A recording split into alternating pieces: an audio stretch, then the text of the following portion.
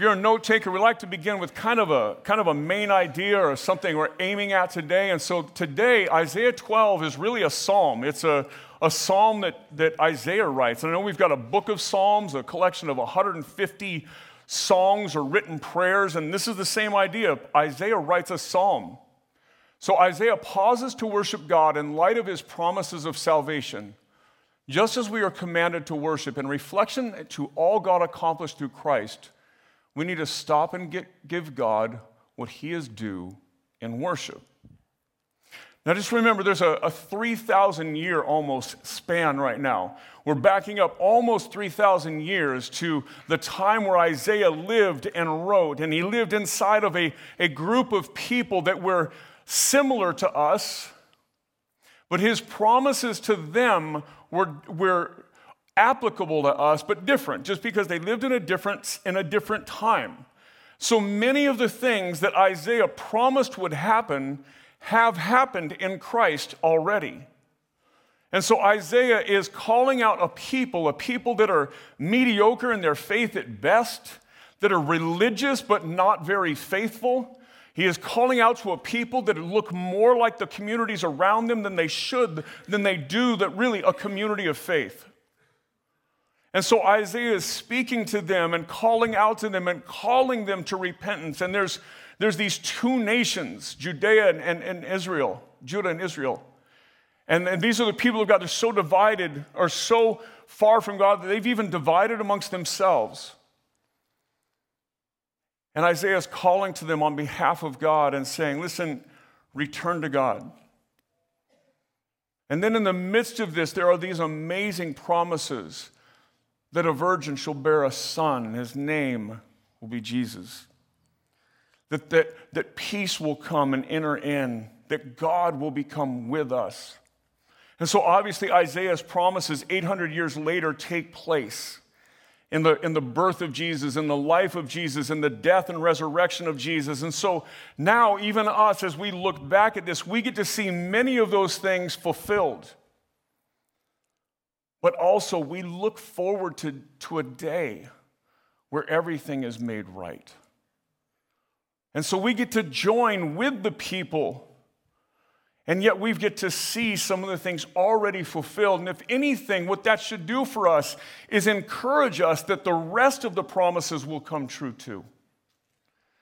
That we see in Christ so many of the things that Isaiah's already said have been made true, that anything left to be fulfilled, we can have assurance that it'll take place. And so we join with Isaiah and just say, okay, there's time where we just need to pause and reflect and worship. First Chronicles says this, ascribe to the Lord, glory due his name. Bring an offering and come before him. Worship the Lord in the splendor of holiness. Tremble before him, all the earth. Yes, the world is established. It shall never be moved. Right? God calls us to worship. And I'm going to narrow the definition of worship a bit today. Worship should be the lives that we live to God. Right? The lives that we live should bring glory to God. That's worship. But a narrow definition, as we gather today, what we call a worship service, where we gather together in this season of time where we sing songs, where we pray, where we open God's word, we anticipate him to speak, we then respond by singing songs of worship to him, we give our tithes and our offerings if this is where we call a home church. If you're a guest here today, all we would ask from you is just, would you give us a connection card? Let us follow up with you. Let us just see if we can serve you as a church. But we have that time to respond, to take communion. There, in a worship service, it's a back and forth between God and us. And so we're going to narrow our focus really today. When we say the word worship, we normally mean something much broader. But today I'm going to talk about what we do here, what God calls us to this morning. Isaiah 12, verse 1. He says, you will say in that day, and I want to pause for a second, and I want to walk through what in that day means. And so again, if you're joining us, if you weren't here for the first 11 chapters of Isaiah, let me get us all caught up. In Isaiah 1, God calls out their empty and cold-hearted we'll call it religiosity, if you will. That their religion, they go through the motions, but their heart is far from God. In Isaiah 2, God reveals his hatred of their idolatry. Some of it is idolatry of the surrounding community, the surrounding nations they've grafted in, or a syncretism of religion over here and their religion here. But they've drifted away from worshiping God in many ways. Isaiah 3, God calls out their corrupt leadership, their judges, their magistrates, even their kings. In Isaiah 5, there are 6 woes. And a woe is a great distress or pain coming upon them. And he talks about their greed, their excess, their mocking of God, their redefining of truth, their false wisdom, and a corrupt justice system. Nothing we struggle with here today in America, right? Oh, good. Isaiah 6, what we learn from Isaiah 6, as Isaiah says that he gets to see God seated on the throne in heaven. What we learn is even the best among us, like the prophet Isaiah, when confronted by the glory and the majesty of Jesus, see how far we are from him. His first words are, I am undone, like I am going to die. Because I'm a man of unclean lips and I come from a people of unclean lips. He says, I worship God with my mouth, my heart.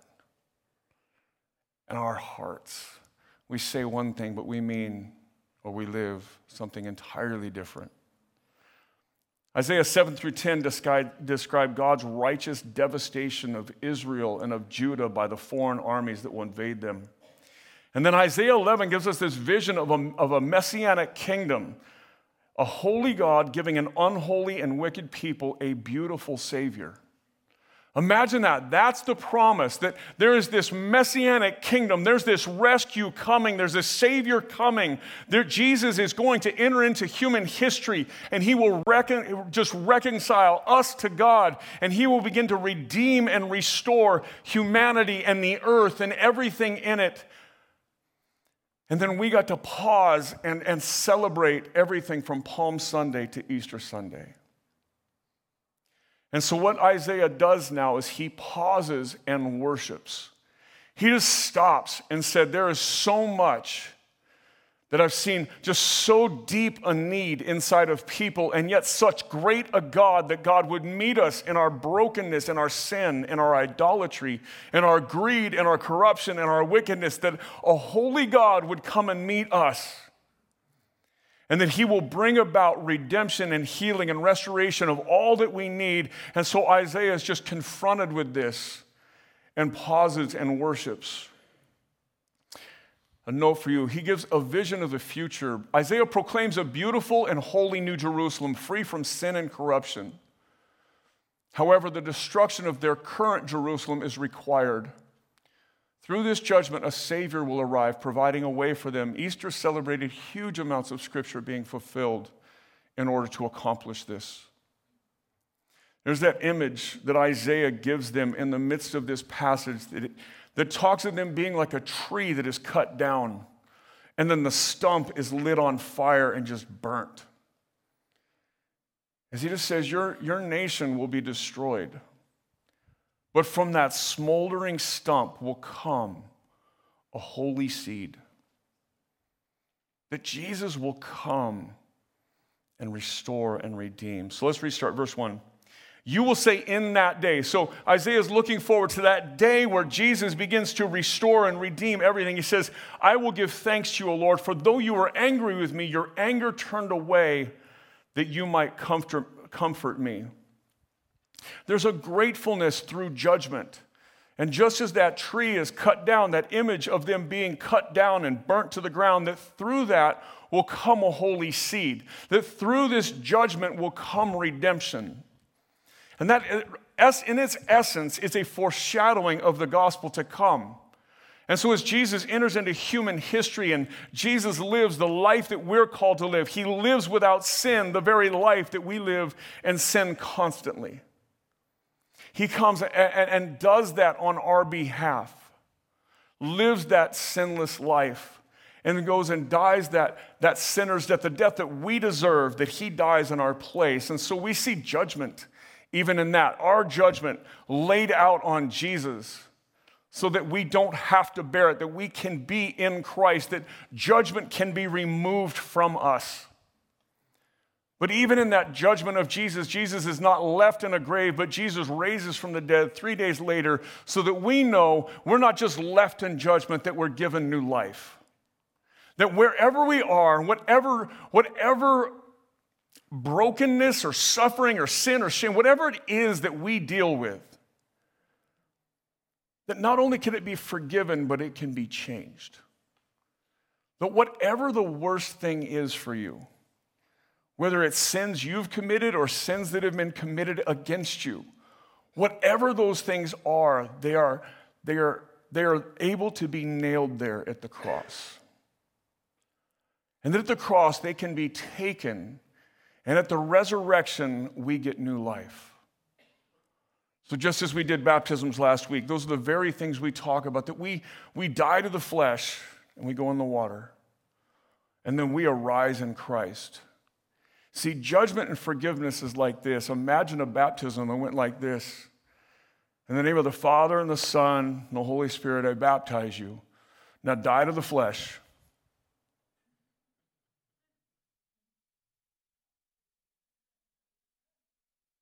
And maybe they're a swimmer and they can hold their breath a long time, but that's not good.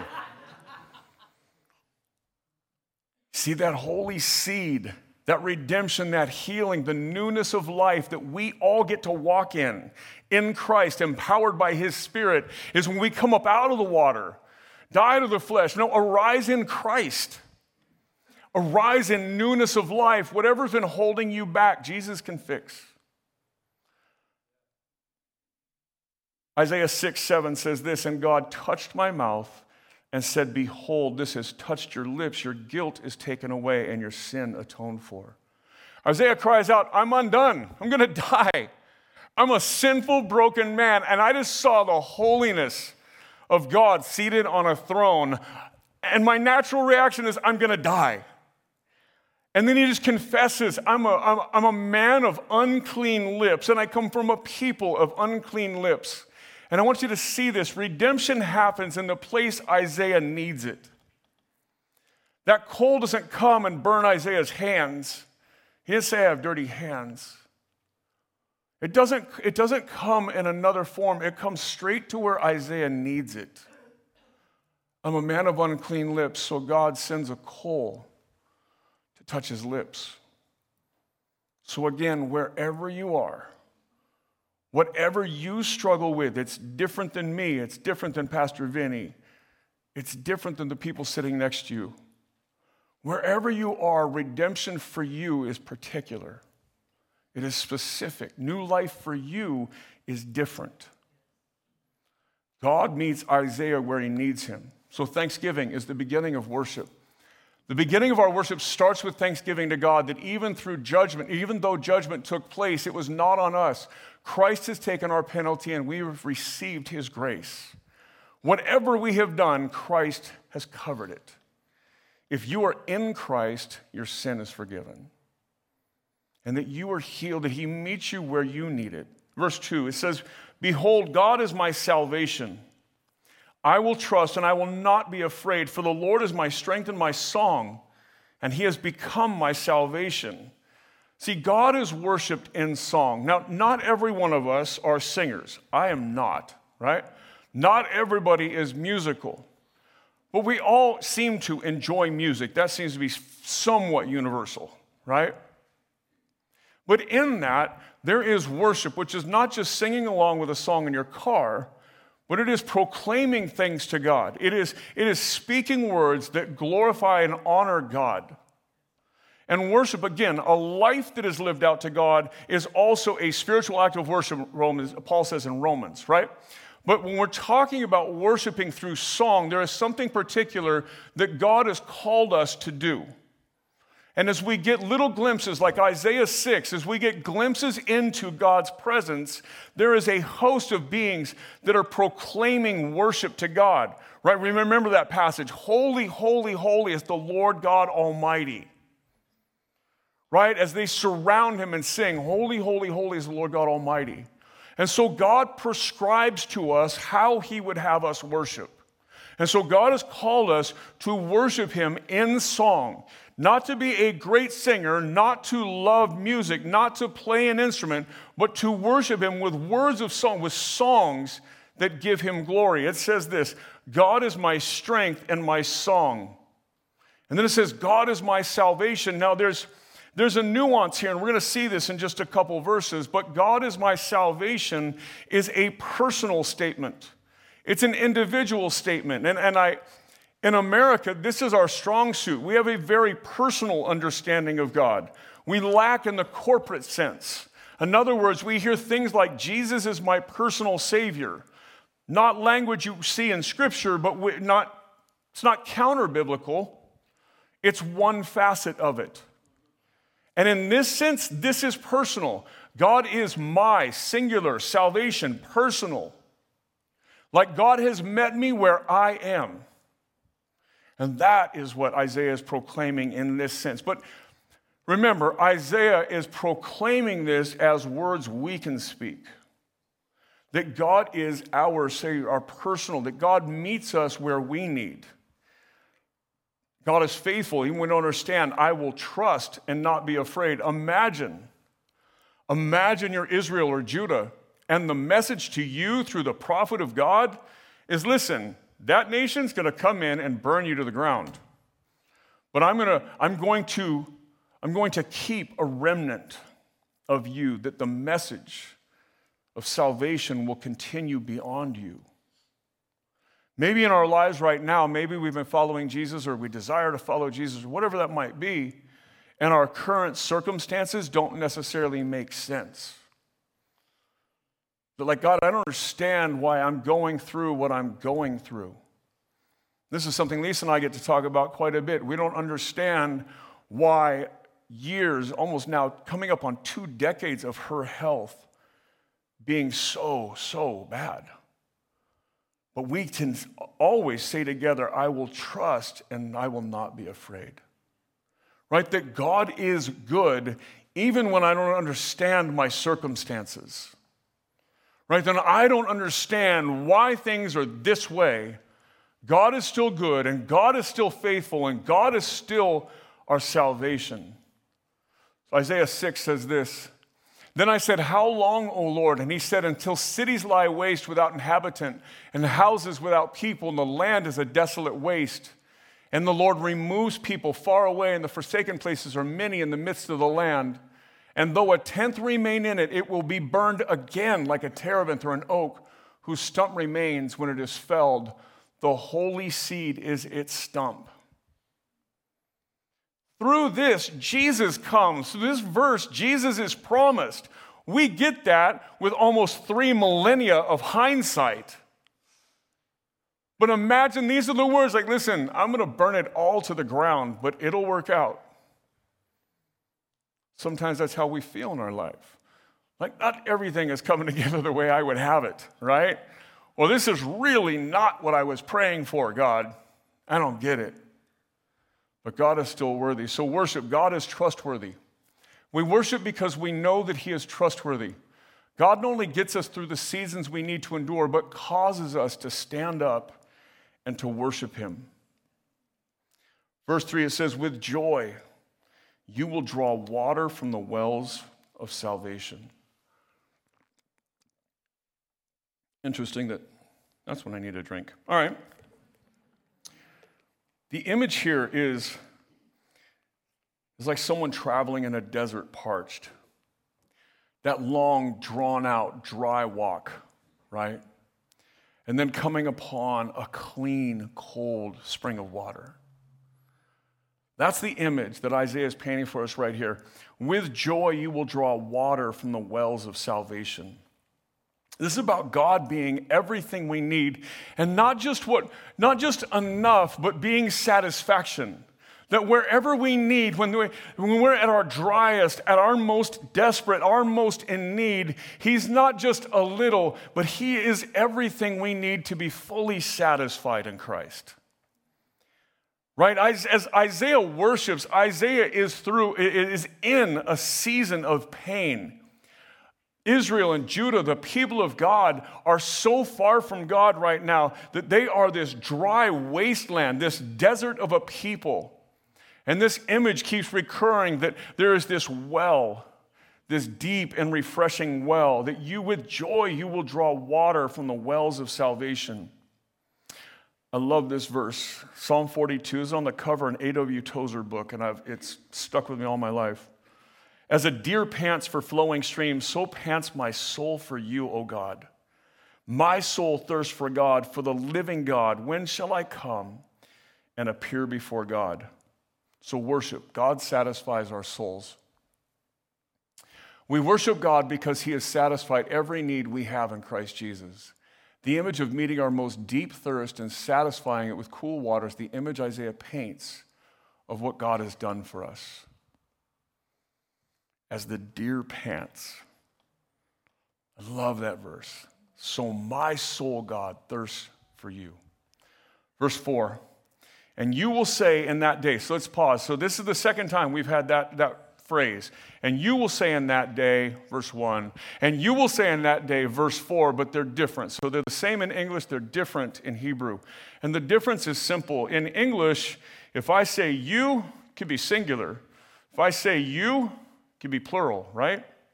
Well, in Hebrew, there's different words. And so we have moved from singular to plural. And you can see that in verses 1 through 3, we have all singular pronouns. You will say, singular you, right? God is my salvation. I will trust and not be afraid. God is my strength and my song. Now, verse 4 changes it. It says, and you will say, and now we're using the plural. A guy I've had the privilege of meeting who writes an incredible commentary on Isaiah named Ray Ortlund says this, you will say in that day, verses 1 and 4, we are listening here to our own voices from the future. Isaiah is describing the revival of the church in the latter days. He is not giving us details about the end times. He is creating an impression, giving us a foretaste of what it means to live in a spirit of praise. Listen to that. He is creating an impression, giving us a foretaste of what it means to live in a spirit of praise. When we gather and we come in here and we lift up our voices, when we begin to sing to God, that's what we're doing, right? That we are doing this in a spirit of praising God, in a spirit of worshiping God. It's a foretaste. He's talking about us here and now as we get to worship God. So verse 4, and you corporately will say in that day, give thanks to the Lord, call upon his name, make known his deeds among the peoples, proclaim his name is exalted. So this is a corporate call to worship. Now, if you've ever come from a liturgical church or a little more high form of church, in our tradition, the Reformed tradition, there's a common liturgy, and the liturgy is simple. Liturgy is an order of worship, right? And everybody has a liturgy. Some people plan it, some people don't, but everybody has a liturgy, right? Everybody has an order of service.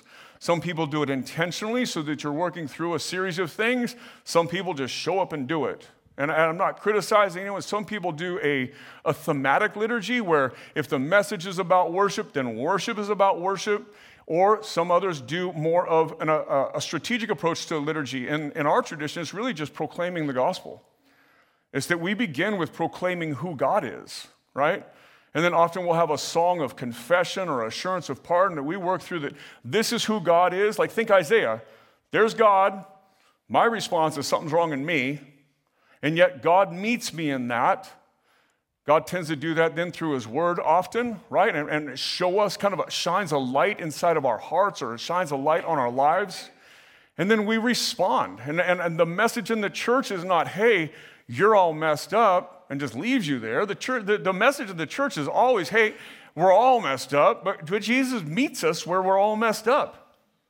Like we're all broken, we're all sinful, we all fall short, like we all do things wrong, but Jesus meets us in our brokenness and our failure. And Jesus redeems us and calls us to him, empowers us to grow in our faith and our maturity. And so then we respond in worship, and we have communion each week here. Unless we're doing baptisms, we do communion as a means of grace, as something that is drawing us nearer and deeper in Christ. And so this is that corporate call to worship, something you might see on the front end of a worship service in a church. He says this, give thanks to the Lord, call upon his name, make known his deeds among the peoples, proclaim that his name is exalted, right? Give thanks, worship. Call upon his name, pray, proclaim his deeds, make known his deeds among the peoples, work through the word of God. Proclaim that his name is exalted. Our response is that God is still God. No matter where we are, God's still God. No matter what our needs are, God's still God. The coal for Isaiah is for Isaiah. Whatever we need, God is God. So it's a corporate call to worship. Nehemiah says it this way. And Ezra opened the scripture in the sight of all the people, for he was above all the people. As he sits up on this massive thing after the wall is completed, Isaiah begins to read the Bible. He says this, and as he opened it, he saw the people, all the people stood. Sound familiar? That's what we did when we read the Bible, right? It's consistent. And Ezra blessed the Lord, the great God, and all the people answered, amen, amen, lifting up their hands, and they bowed their heads and worshiped the Lord with their faces to the ground. If you ever want to know why we do more worship at the back end of our service than we do on the front end of our service, like a lot of churches do most of their worship up front, a message, and then they close with a song maybe.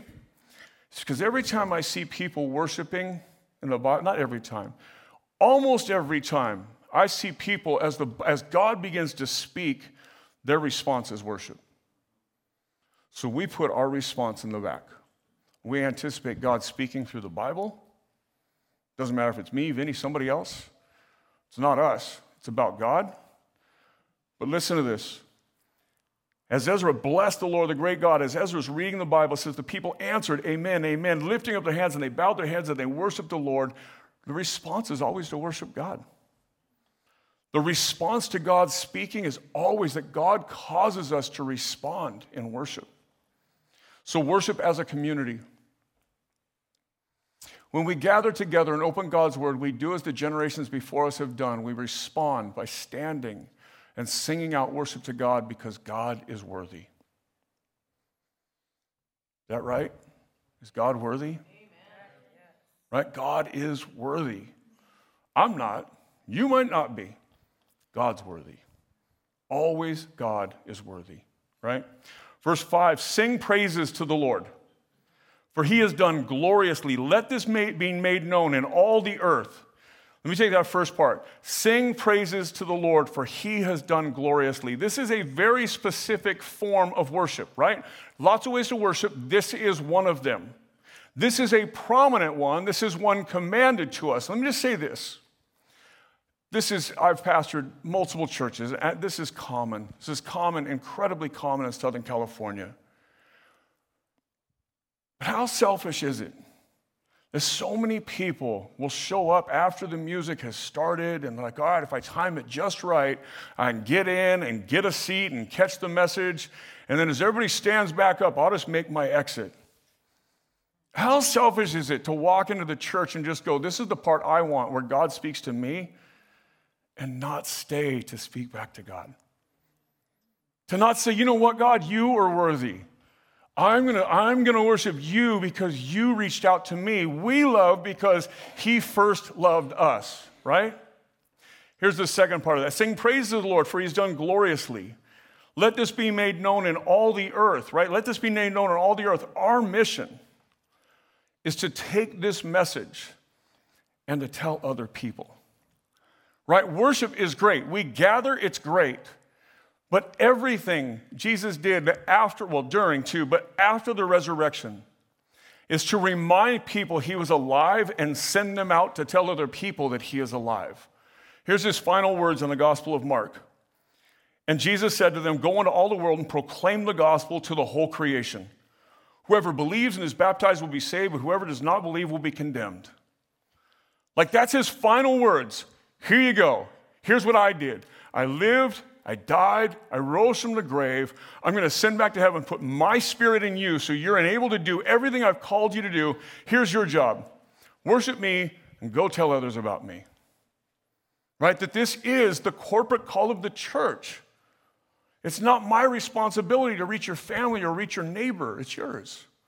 Just like it's my responsibility to reach my neighbor, my friends, my loved ones.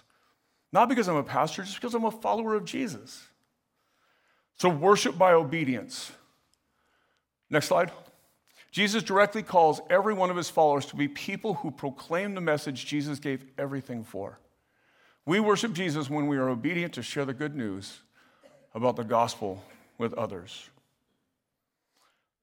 Last verse, shout and sing for joy, O inhabitant of Zion, for great in your midst is the Holy One of Israel. Great in your midst is the Holy One of Israel. God is good and is great and is in our midst, and he is the Holy One. He is deserving of our worship. He is trustworthy. He met us when we were running away from him. He rescued us, not because we were deserving, but because he was benevolent and loving and gracious. He is faithful even when it doesn't make sense. He is always good. He calls us to worship individually. He calls us to worship corporately. And then he sends us out as messengers into a world who does not know him. 1 John 4:19, we love because he first loved us. I'm going to give you two things to close, and then I'm going to, instead of having somebody else invite us into our response, I'm going to do it. So band, if you want, you can come on up. Let me give you two things. Worship is our response. We are created to be worshipers. When we gather together and sing praises to God or live in obedience or share the message of Jesus with others, we fulfill our purpose. In Christ, we see this as a natural response to what Jesus has done for us. Right? If I did something really nice for you, or something you appreciate, or something you just were blessed by, the natural response is just saying thank you. Right? Natural response, you want to respond to people and do that. Our response is worship. Our response is worship and obedience. Because Christ has met us. We love because he first loved us. Lastly, how we respond in worship. At Generations Church, we have more time in worship after the message than we do before. This gives us space to consider what God has said in our service, gives us time to respond. We get to respond with communion, with our tithes and offerings, if you call this church home. We get to worship in song, and we get to worship in prayer. We have an opportunity, not an obligation. We get to respond. We have a God who not only wants to speak to us, but wants us to speak to him. We get to hear from God, but God desires to hear back from us. What a privilege to have a God who wants to be in that personal space with you. And what an amazing thing that there is something supernatural or extraordinary that when we gather together corporately, it makes it even better. That we get to worship and respond in our time together. And so I'm just going to say this. I'm going to close this in prayer, and then we're going to have communion. Our elders will be up here. They're going to serve you communion. If you're a follower of Jesus, we would invite you to come forward and take the cracker, which just symbolizes the broken body of Christ, and dip it in the cup, right? That is symbolic of the blood of the covenant, Jesus' death for us. There will be deacons next to them. If this is your home, this is where we give our tithes and our offerings. You can just drop that off in the basket. We do that up front. We do that as a part of our worship service. We see giving as just a part of our worship, not an obligation, but an opportunity. If you're our guest today, we would ask you would you put that connection card in the basket? That can be your offering to us today. And if you need prayer, I would love to pray for you. I'll be back by the cross over here, and I would love, if there's anything you need, I would love to serve you in that way. And so will you stand with me? Jesus, as we gather today, we desire to worship you. Forgive us for the times that we have come in and just taken from you and not wanted to give back to you. Lord, forgive us that we get busy and we forget that the only reason we have the lives we have is because you've given it to us. And we should not be too busy for that. We should schedule better. We should plan more. And our hearts should be drawn to worshiping you in the way that you've called us to. Help us to worship in song. Help us to worship in obedience, and help us to be messengers of your love. Jesus, we desire to give you praise and honor and glory because you have done everything for us. So Jesus, it's in your name we pray. Amen.